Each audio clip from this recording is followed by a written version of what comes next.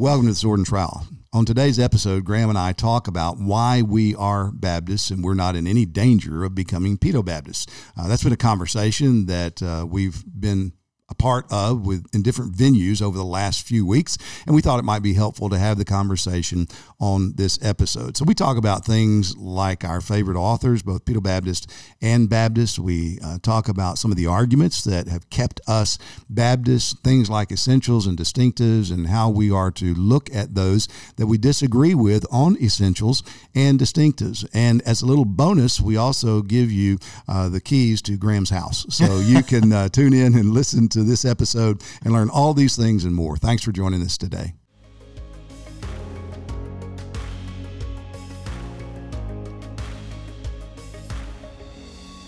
Welcome to the Sword and Trowel. The Sword and Trowel is a podcast of Founders Ministries, and Founders exists for the recovery of the gospel and the reformation of local churches. I'm Tom Askell. I'm Graham Gundon. So, Graham, why aren't you a pedo-Baptist? People have tried. People have tried to get me to become a I know you actually went to a Presbyterian college. Yeah. Right? And came out less Baptist, more Baptist, same? More Baptist, actually. More Baptist. Yeah. Well, I didn't realize that when I enrolled and I matriculated into, it was Reformation Bible College, wonderful undergrad. R.C. Sproul started the school, so it's very Presbyterian. I didn't realize when I got there that there were two types of Christians. There were Presbyterians and there were Baptists, and that was it. And maybe there were, Lutherans somewhere out in the void. Off-brands, right? Yeah. So I found out very quickly that I was a Baptist. I never had thought of myself that way before. You just thought yourself as a Christian, right? Yeah, I know. There are places like that in the South as well. I mean, you grew up in Michigan, but there are places like that where you wake up one morning when you're in junior high and realize, hey, there are people called Catholics. What is that? So, and we love our Reformation Bible College and Steve Nichols and what God has done and is doing there, and recommended people there and know folks there and grateful for it. But there's been a lot of talk recently about, what's going on with Baptists, because we got Baptists that are becoming Presbyterian, becoming convinced of the legitimacy of sprinkling babies or pouring water on babies' heads or something like that, and saying, that constitutes biblical baptism. And so I've had people reach out to me and say, hey, are you in danger of becoming Presbyterian? And I'm thinking, well, no, what did I say something? Did I do something? And we're not. I mean, Founders Ministries is very much committed to the 1689 Confession, which is a very clear Baptist document, and it's a Baptist document that was forged in the fires of a lot of these distinctions being prominent in the 17th century. So we are Baptists. We thought it'd be fun to talk about why we're Baptists, why we're not in danger of becoming pedo-Baptists, though we love many right. pedo-Baptists. The Presbyterian brothers are our friends and brothers, and good night. We've had Joe Beakey preach in our church regularly, and we will regularly have him as often as we can work that out. And he's speaking again at the conference next year. We're delighted for that. And Joel and I are friends, and we can laugh about and talk seriously about our differences, recognizing that what we have in common is so much greater than what we have in difference. Yeah, well, the reality in my life is I've probably had, at least numerically, more pedo-Baptists disciple me effectively than I've had Baptists disciple me effectively. That's true for me too. And not even just living Presbyterians, but also dead ones, long dead ones. Look on your shelves, and reading, right? Yeah, and reading their works. And so obviously, I think both of us have benefited greatly. And the Reformed evangelical church, broadly speaking, has benefited greatly from them. So if you had to list, say, the top 5, I don't want to say theologians or authors, let's just say dead authors, what would those be? Of any type? Yeah, any type. Or theological, Christian. Yeah.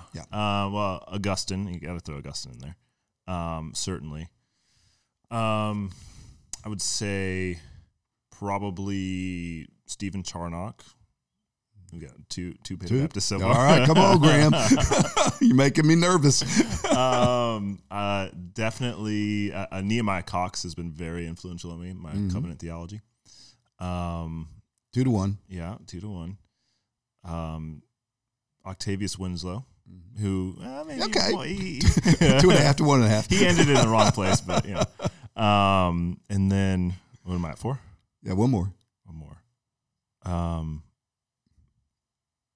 Probably. I'll just throw in Boethius. Who? Boethius. Okay, Boethius. All right, so you're going to have to go look him up on Google, right, or Wikipedia or something. Yeah, well, I think for me, it would certainly be Augustine and then Luther. I love reading Luther. He's fun as well as convicting. And Luther almost became a Baptist. Yeah. You know, if it had not been for those pesky Munsterites, he probably would have become a Baptist. He was on his way there, at least, it seems like.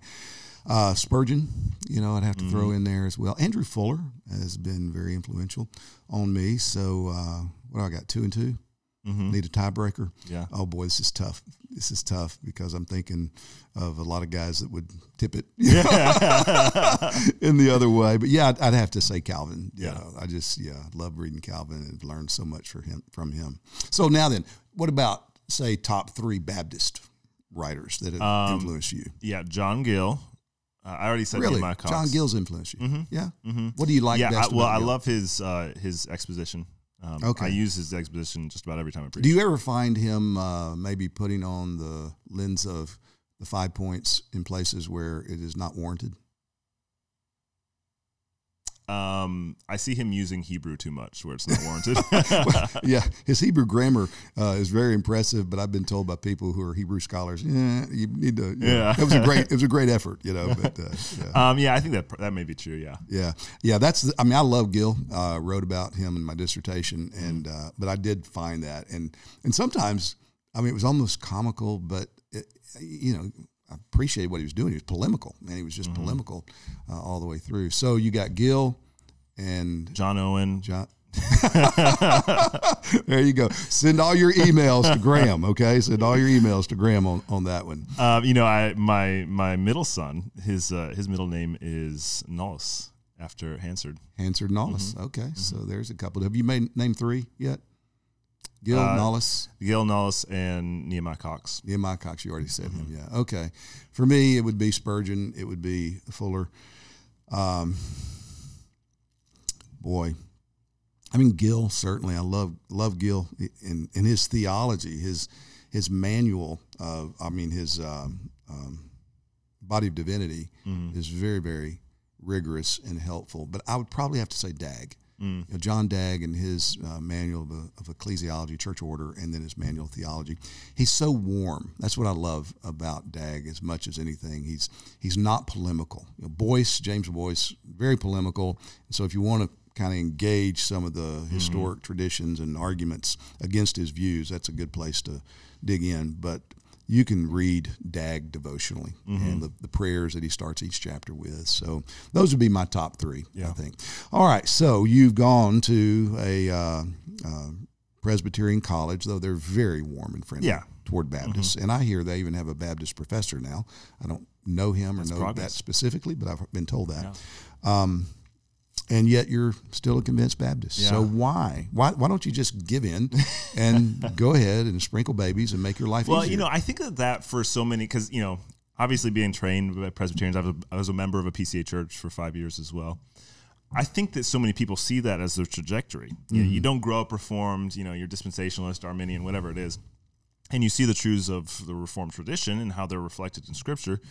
And I think a lot of people see that as, well, that's then the natural trajectory. Right. Well, you would give up on credo-baptism as well. You would accept paedo-baptism.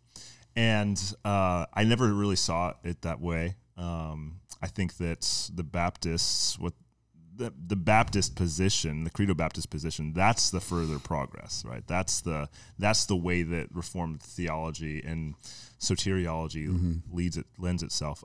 So the big thing for me was covenant theology, which is, I think, one reason why a lot of people go paedo-Baptist, but I was never convinced by the arguments. I was never convinced by the one covenant, multiple administrations paradigm that the Presbyterians put forward.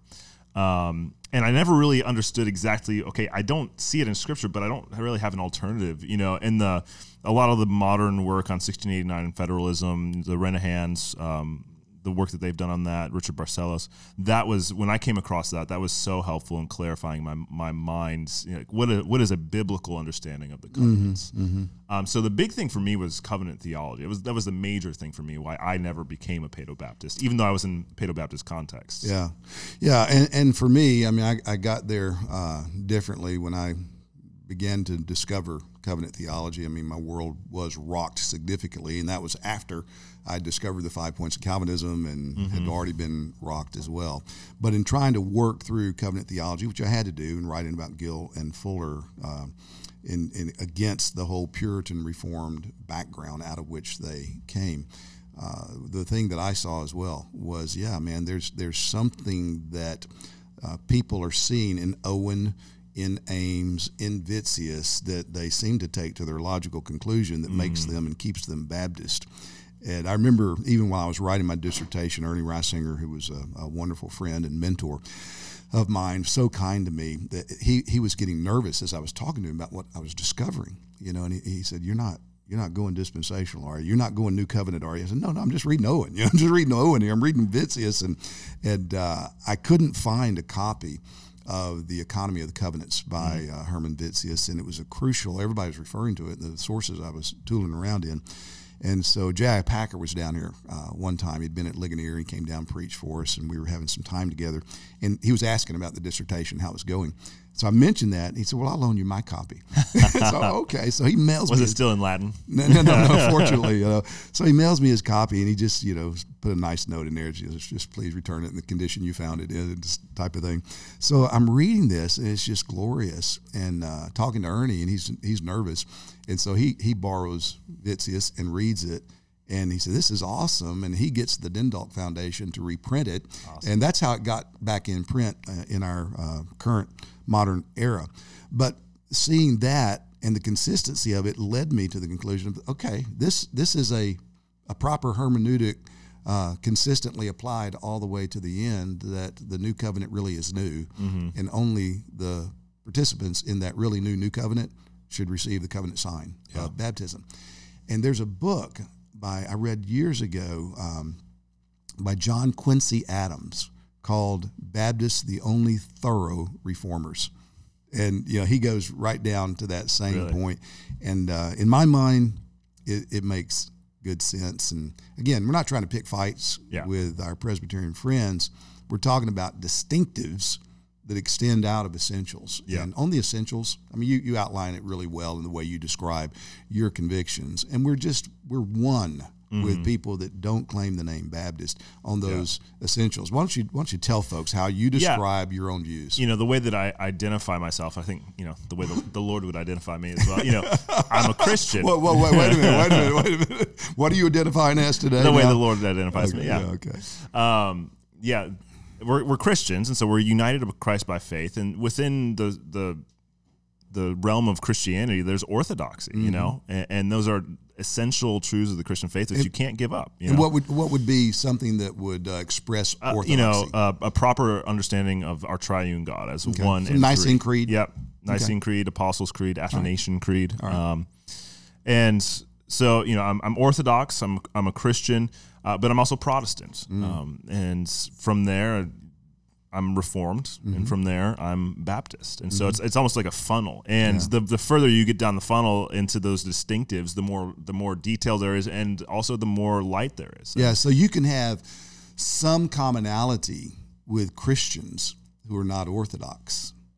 Some commonality. You're not going to start a church with them. You're probably not going to partner with them too much. No. But then Christian and Orthodox, you have more commonality. You can link arms with Christian, Orthodox, Reformed, even more commonality. And then when you get down to Baptist, now we're talking about, okay, let's start a church together. Let's do the things that we're called to do on the ground level all across the board. There's nothing that we would feel like, oh no, we can't cooperate with you. And there's one thing I think that Baptists do struggle with a little bit today is they struggle to see the church beginning before Martin Luther. Everyone who's Protestant, they're Christians, but we've got brothers in Christ going all the way back to Clement of Rome, to John the Baptist, to John the Baptist. Athanasius, Augustine, the Cappadocian, all these brothers in Christ who, certainly we wouldn't see eye to eye on a lot of things. Maybe soteriology would be one of these issues, ecclesiology. But they're brothers in Christ. They're members of the universal church, and we need to accept them as such. Yeah, and another thing that complicates the thinking about this, and you've been talking about it today in a lot of ways, is that using that little funnel that you described, you got people today who call themselves Baptists who are not Orthodox. Yes. And so, you look at that and you say, well, an Orthodox Catholic, I would maybe have more in common with them than a heretical Baptist. Yeah. And I've tried to argue, not very successfully, through the years, that in order to be a Baptist, you got to be a Christian first. Yes. But there are Baptists who own the name Baptist, and they do not seem to honor the Lord Jesus Christ in the way that they live, the way they talk, the way they act, the choices they make, and yet. And who needs the Nicene Creed? That's right. That's just a bunch of Catholic stuff, and we're not interested in that. Yeah. So it's a complicated issue, but founders, we try to think about these things exactly the way that you've outlined them. That, we are committed to the historic Christian Orthodox truth. Tom Nettles has this paradigm that he uses when he's describing Baptist identity.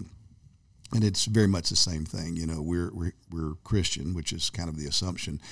Orthodox, we are evangelical, we are Reformed, we're separatist, we're Baptist. I think those are the 5 steps of his Baptist identity, and that is right. So, yes, we can be co-belligerents even with those who are not Christian, but we will be more likely to be co-belligerents with those that are Christian than those who are not Christian, regardless of what they might call themselves or how they identify themselves. But just because we're co-belligerents doesn't mean that we're embracing each other as brothers in the faith. But once you become Orthodox and you move down that scale, evangelical Reform, well, we have a lot in common. Baptists, but when you put that funnel together, the bottom realm of it, it's pretty small. Yeah, it is. It gets bigger the more you go up. And in all this conversation, it's not like we're saying that, we may be wrong about the Baptist issue. We may be wrong about Credo Baptist. Maybe it is okay to. No, absolutely convinced. Presbyterians love you, but you're wrong. Yeah, absolutely. The Word of God determines how our worship should be conducted. The Word of God says nothing about baptizing infants. Therefore, we baptize believers only. Yeah, I think the regulative principle that you just articulated is one of the finest arguments for this. Okay, which is historically the major argument that the Baptists put forth and why they became Baptists in the first place. Yeah, that's right. The Word of God needs to control what we do in worship, and where's this sprinkling of babies in that? But, having said that, our Presbyterian friends would also say, we think you're wrong to not do this. And that's okay. Brothers can look at each other in the eye and say, I think you're wrong here, and you think I'm wrong here. But we agree on so much more that we believe we're right about, and God's taught us in His Word by His Spirit, that we can link arms, treat each other as brothers, and cooperate to the degree that we can without declaring war on each other. And we may not share a local assembly with Presbyterians, but someday soon we'll probably share a jail cell. So that's exactly right. I was talking to a brother last week about that and some of the intramural debates, and they're actually wars that are breaking out, it seems like, within some of our camp in terms of the Baptist world and even the Reformed Baptist world. And I said, whenever they come to arrest us and they ask us, okay, do you think Aquinas was a good guy or a bad guy? They're not going to give you a different type of bunk in the gulag. You're all going to be in the same gulag. And there is together. a right answer to that question, but even so, Kyrios Christos, right. we agree on that. As I'm sure you know, Founders Ministries has their national conference coming up pretty soon here in 2024, January 18th through the 20th. And we are doing a pre-conference sale, early bird price. It ends April 30th. So make sure you get in on that. The speakers this year will be Tom Askell, Conrad Mbewe, Phil Johnson, Joel Beakey, and others. And the theme is Remembering Jesus Christ. So make sure you get in on that early bird pricing. Also, our newest book from Founders Ministries, Scarlet and White, has just come out by Chris Marley. It is a biblical theology of the bride of Christ. We will be having an interview with Chris Marley coming up here shortly, so stay tuned for that. The reason we hold our distinctives is those reasons are the same as the reasons we hold our essentials. We read the Bible, we're convinced, and we want to be humble, we want to be generous, we want to be gracious, but we don't want to say, well, it doesn't matter. Yeah. I would much rather, in fact, I have far greater fellowship with somebody who says, no, man, it matters. You need to be sprinkling your babies, who is convinced biblically of that, than somebody that says, yeah, it doesn't matter. You can sprinkle babies, not sprinkle babies, and baptize believers, or, that doesn't matter. Give me people who want to be carefully biblical, who have a right, generous spirit, Catholic spirit, a true, in the best sense, ecumenical spirit about that, because I think we can go a lot further with brothers and sisters who have those kinds of approaches to Scripture and what the Bible teaches than somebody that's just willing to kind of cut it off and say, this is important, the rest of it doesn't matter. Yeah. You and I were talking a while ago about as long as I've been Reformed, I've seen Baptists becoming Presbyterians, and I get part of that's because just the context that I was in a Presbyterian context. But for me, seeing friends become Presbyterians, it was always the covenant theology issue. And there are other issues as well. There's a lot of camaraderie in Presbyterian denominations and the way that their churches operate. But it seems like today, more often than the covenant theology or exegetical arguments and all that kind of stuff, what is pushing people towards paedobaptism is some of the cultural issues, culture war issues, social issues, and things like that. And it strikes me it's not an accident. Now, we can talk about all the biblical exegetical arguments for paedobaptism and all that, and those conversations need to be had. But we also need to remember that in the Reformation, as they were trying to kick out all these vestiges of Roman Catholicism in their worship and all that, they never kicked out infant baptism. And I think part of the reason for that is because of the way that their societies were set up, the way that their civil governments were set up.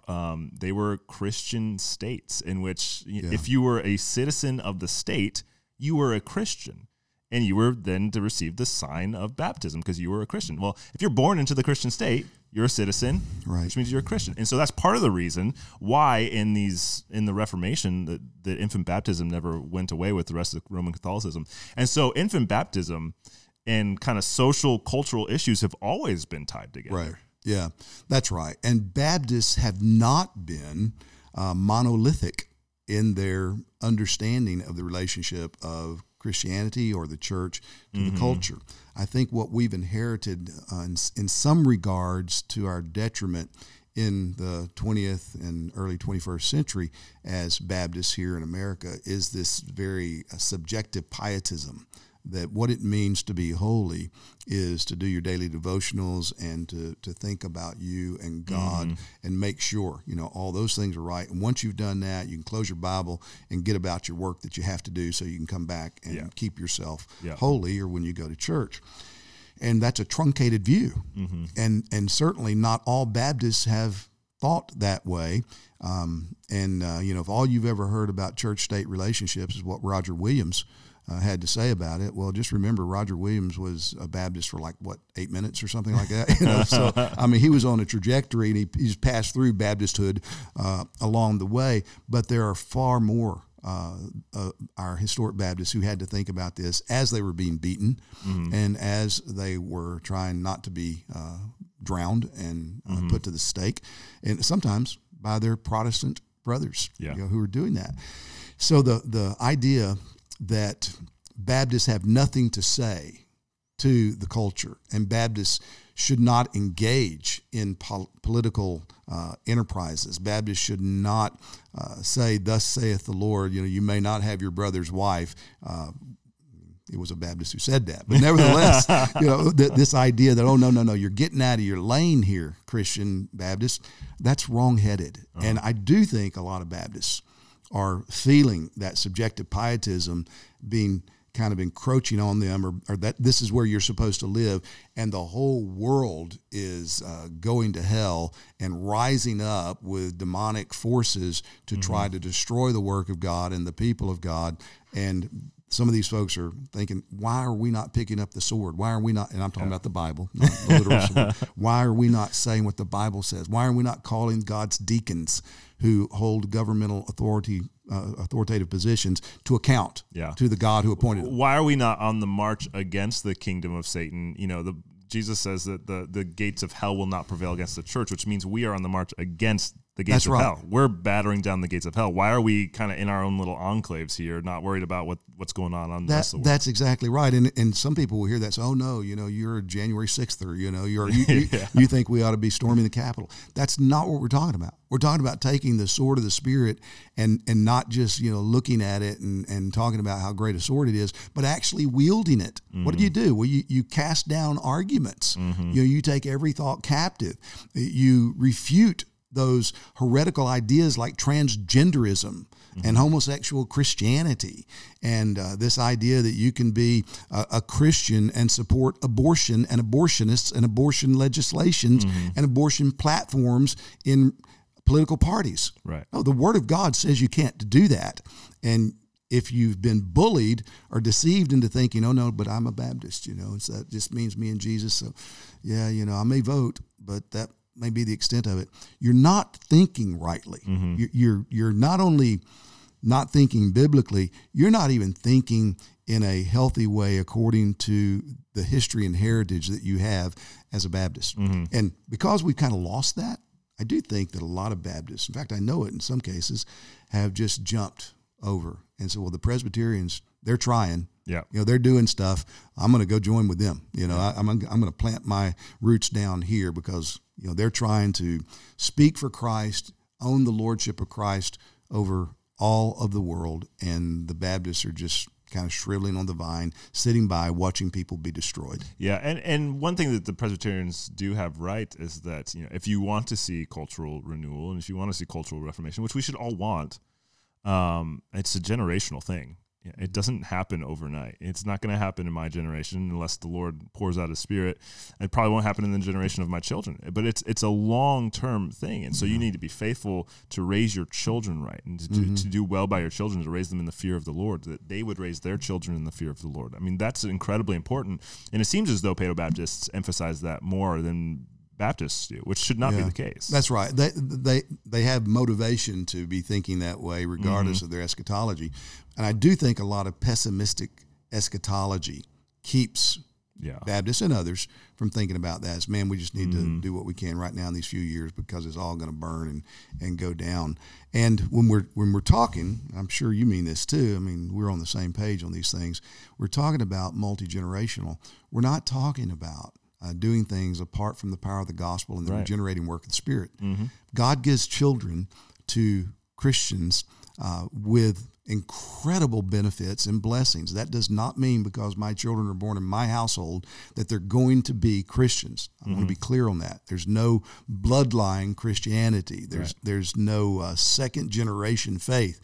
Every child born in my household, every grandchild must come to faith in Jesus Christ personally. God has no grandchildren. Yeah, exactly. So with that clear understanding, we believe in regeneration and we believe in preaching and teaching the gospel. But we should also believe that though 1 Corinthians 7:14 doesn't mean what our Presbyterian friends think that it means something. That there's a sense in which the children born into my household are holy in a way children born into atheistic households are not holy. Right. They're not saved. There's no guarantee that they're going to be saved, but they are set apart and they are given incredible privileges. And you think about how God works. The God who ordains the ends ordains the means. So if He intends to save someone, He's going to bring the gospel into their lives. Right. Okay, well, He's brought the gospel into my children's lives. He's put them in a home where they're going to hear about Jesus. And they're going to be brought up in the nurture and admonition of the Lord. If I'm owning my responsibility the way that I should, those means are in place, man. That's like saying sick them to a bulldog, to a Christian parent. God, look what you've done. You've already done this. Save them. Why would you put them in our household if you're not going to save them? Those kind of arguments are powerful arguments in praying and in continuing. And even when your kids are indifferent, and even when if God forbid, if they go into the far country, you can still pray. God, they know. God, you've taught them. God, the word is in them. And it's like Elijah, just putting the wood on the altar. All that wood is there. All that is needed now is for fire from heaven to fall. There's something to burn, as opposed to a kid who grew up in an atheistic household who has no gospel. Yeah. So with that, man, we ought to be the most evangelistic, the most hopeful, the most determined, the most filled with real joy and anticipation Christians in going about proclaiming the gospel and being willing to say whatever the Word of God says in any sphere that we have opportunity to speak. If we're not willing to do that, I don't think we're processing what God's given us, what He's called us to be in proper ways. So you're not planning to renounce your Baptist distinctives anytime soon, huh? No. My 4 favorite digits are 1689. So if you want to break into Graham's house, just go. All right, I'll be going to change the codes in my house. Yeah. Well, we're grateful for you joining us today for this conversation. Again, we love our Presbyterian brothers and sisters and praise God for them, and books on our shelves. We've been mentored by them, and we give honor where honor is due. But we are Baptists, and we're not in danger of becoming pedo-Baptists. So we want you to also think about these things with us, and we want to help you any way that we can. If you want to know more about this, man, pick up a copy of the Second London Baptist Confession of Faith. We have it in modern English. It's easy to read, and you can study through these things, both the essentials and the distinctives, for yourself. So thanks for joining us today on The Sword and the Trowel.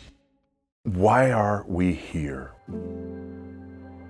What is the most important thing in the world? One of our greatest problems is forgetting. We forget what God has done for us. We forget what God has taught us. We forget things that we have experienced. If we don't pause, if we don't think deeply, if we aren't reminded again and again and again, we forget. It strikes me pretty significantly in 2 Timothy chapter 2, verse 8, remember Jesus Christ. Why in the world would Paul tell a pastor to remember Christ? Well, he's not going to forget that Jesus Christ lived and that Jesus Christ taught, but he's going to forget the significance of Christ. Christ is ultimately our mission. The church is the body of Christ. A church has to focus on the supremacy of Christ because that's why we are the church. Christ is supreme over all. The church's great mission is to preach Christ. We're there to win souls.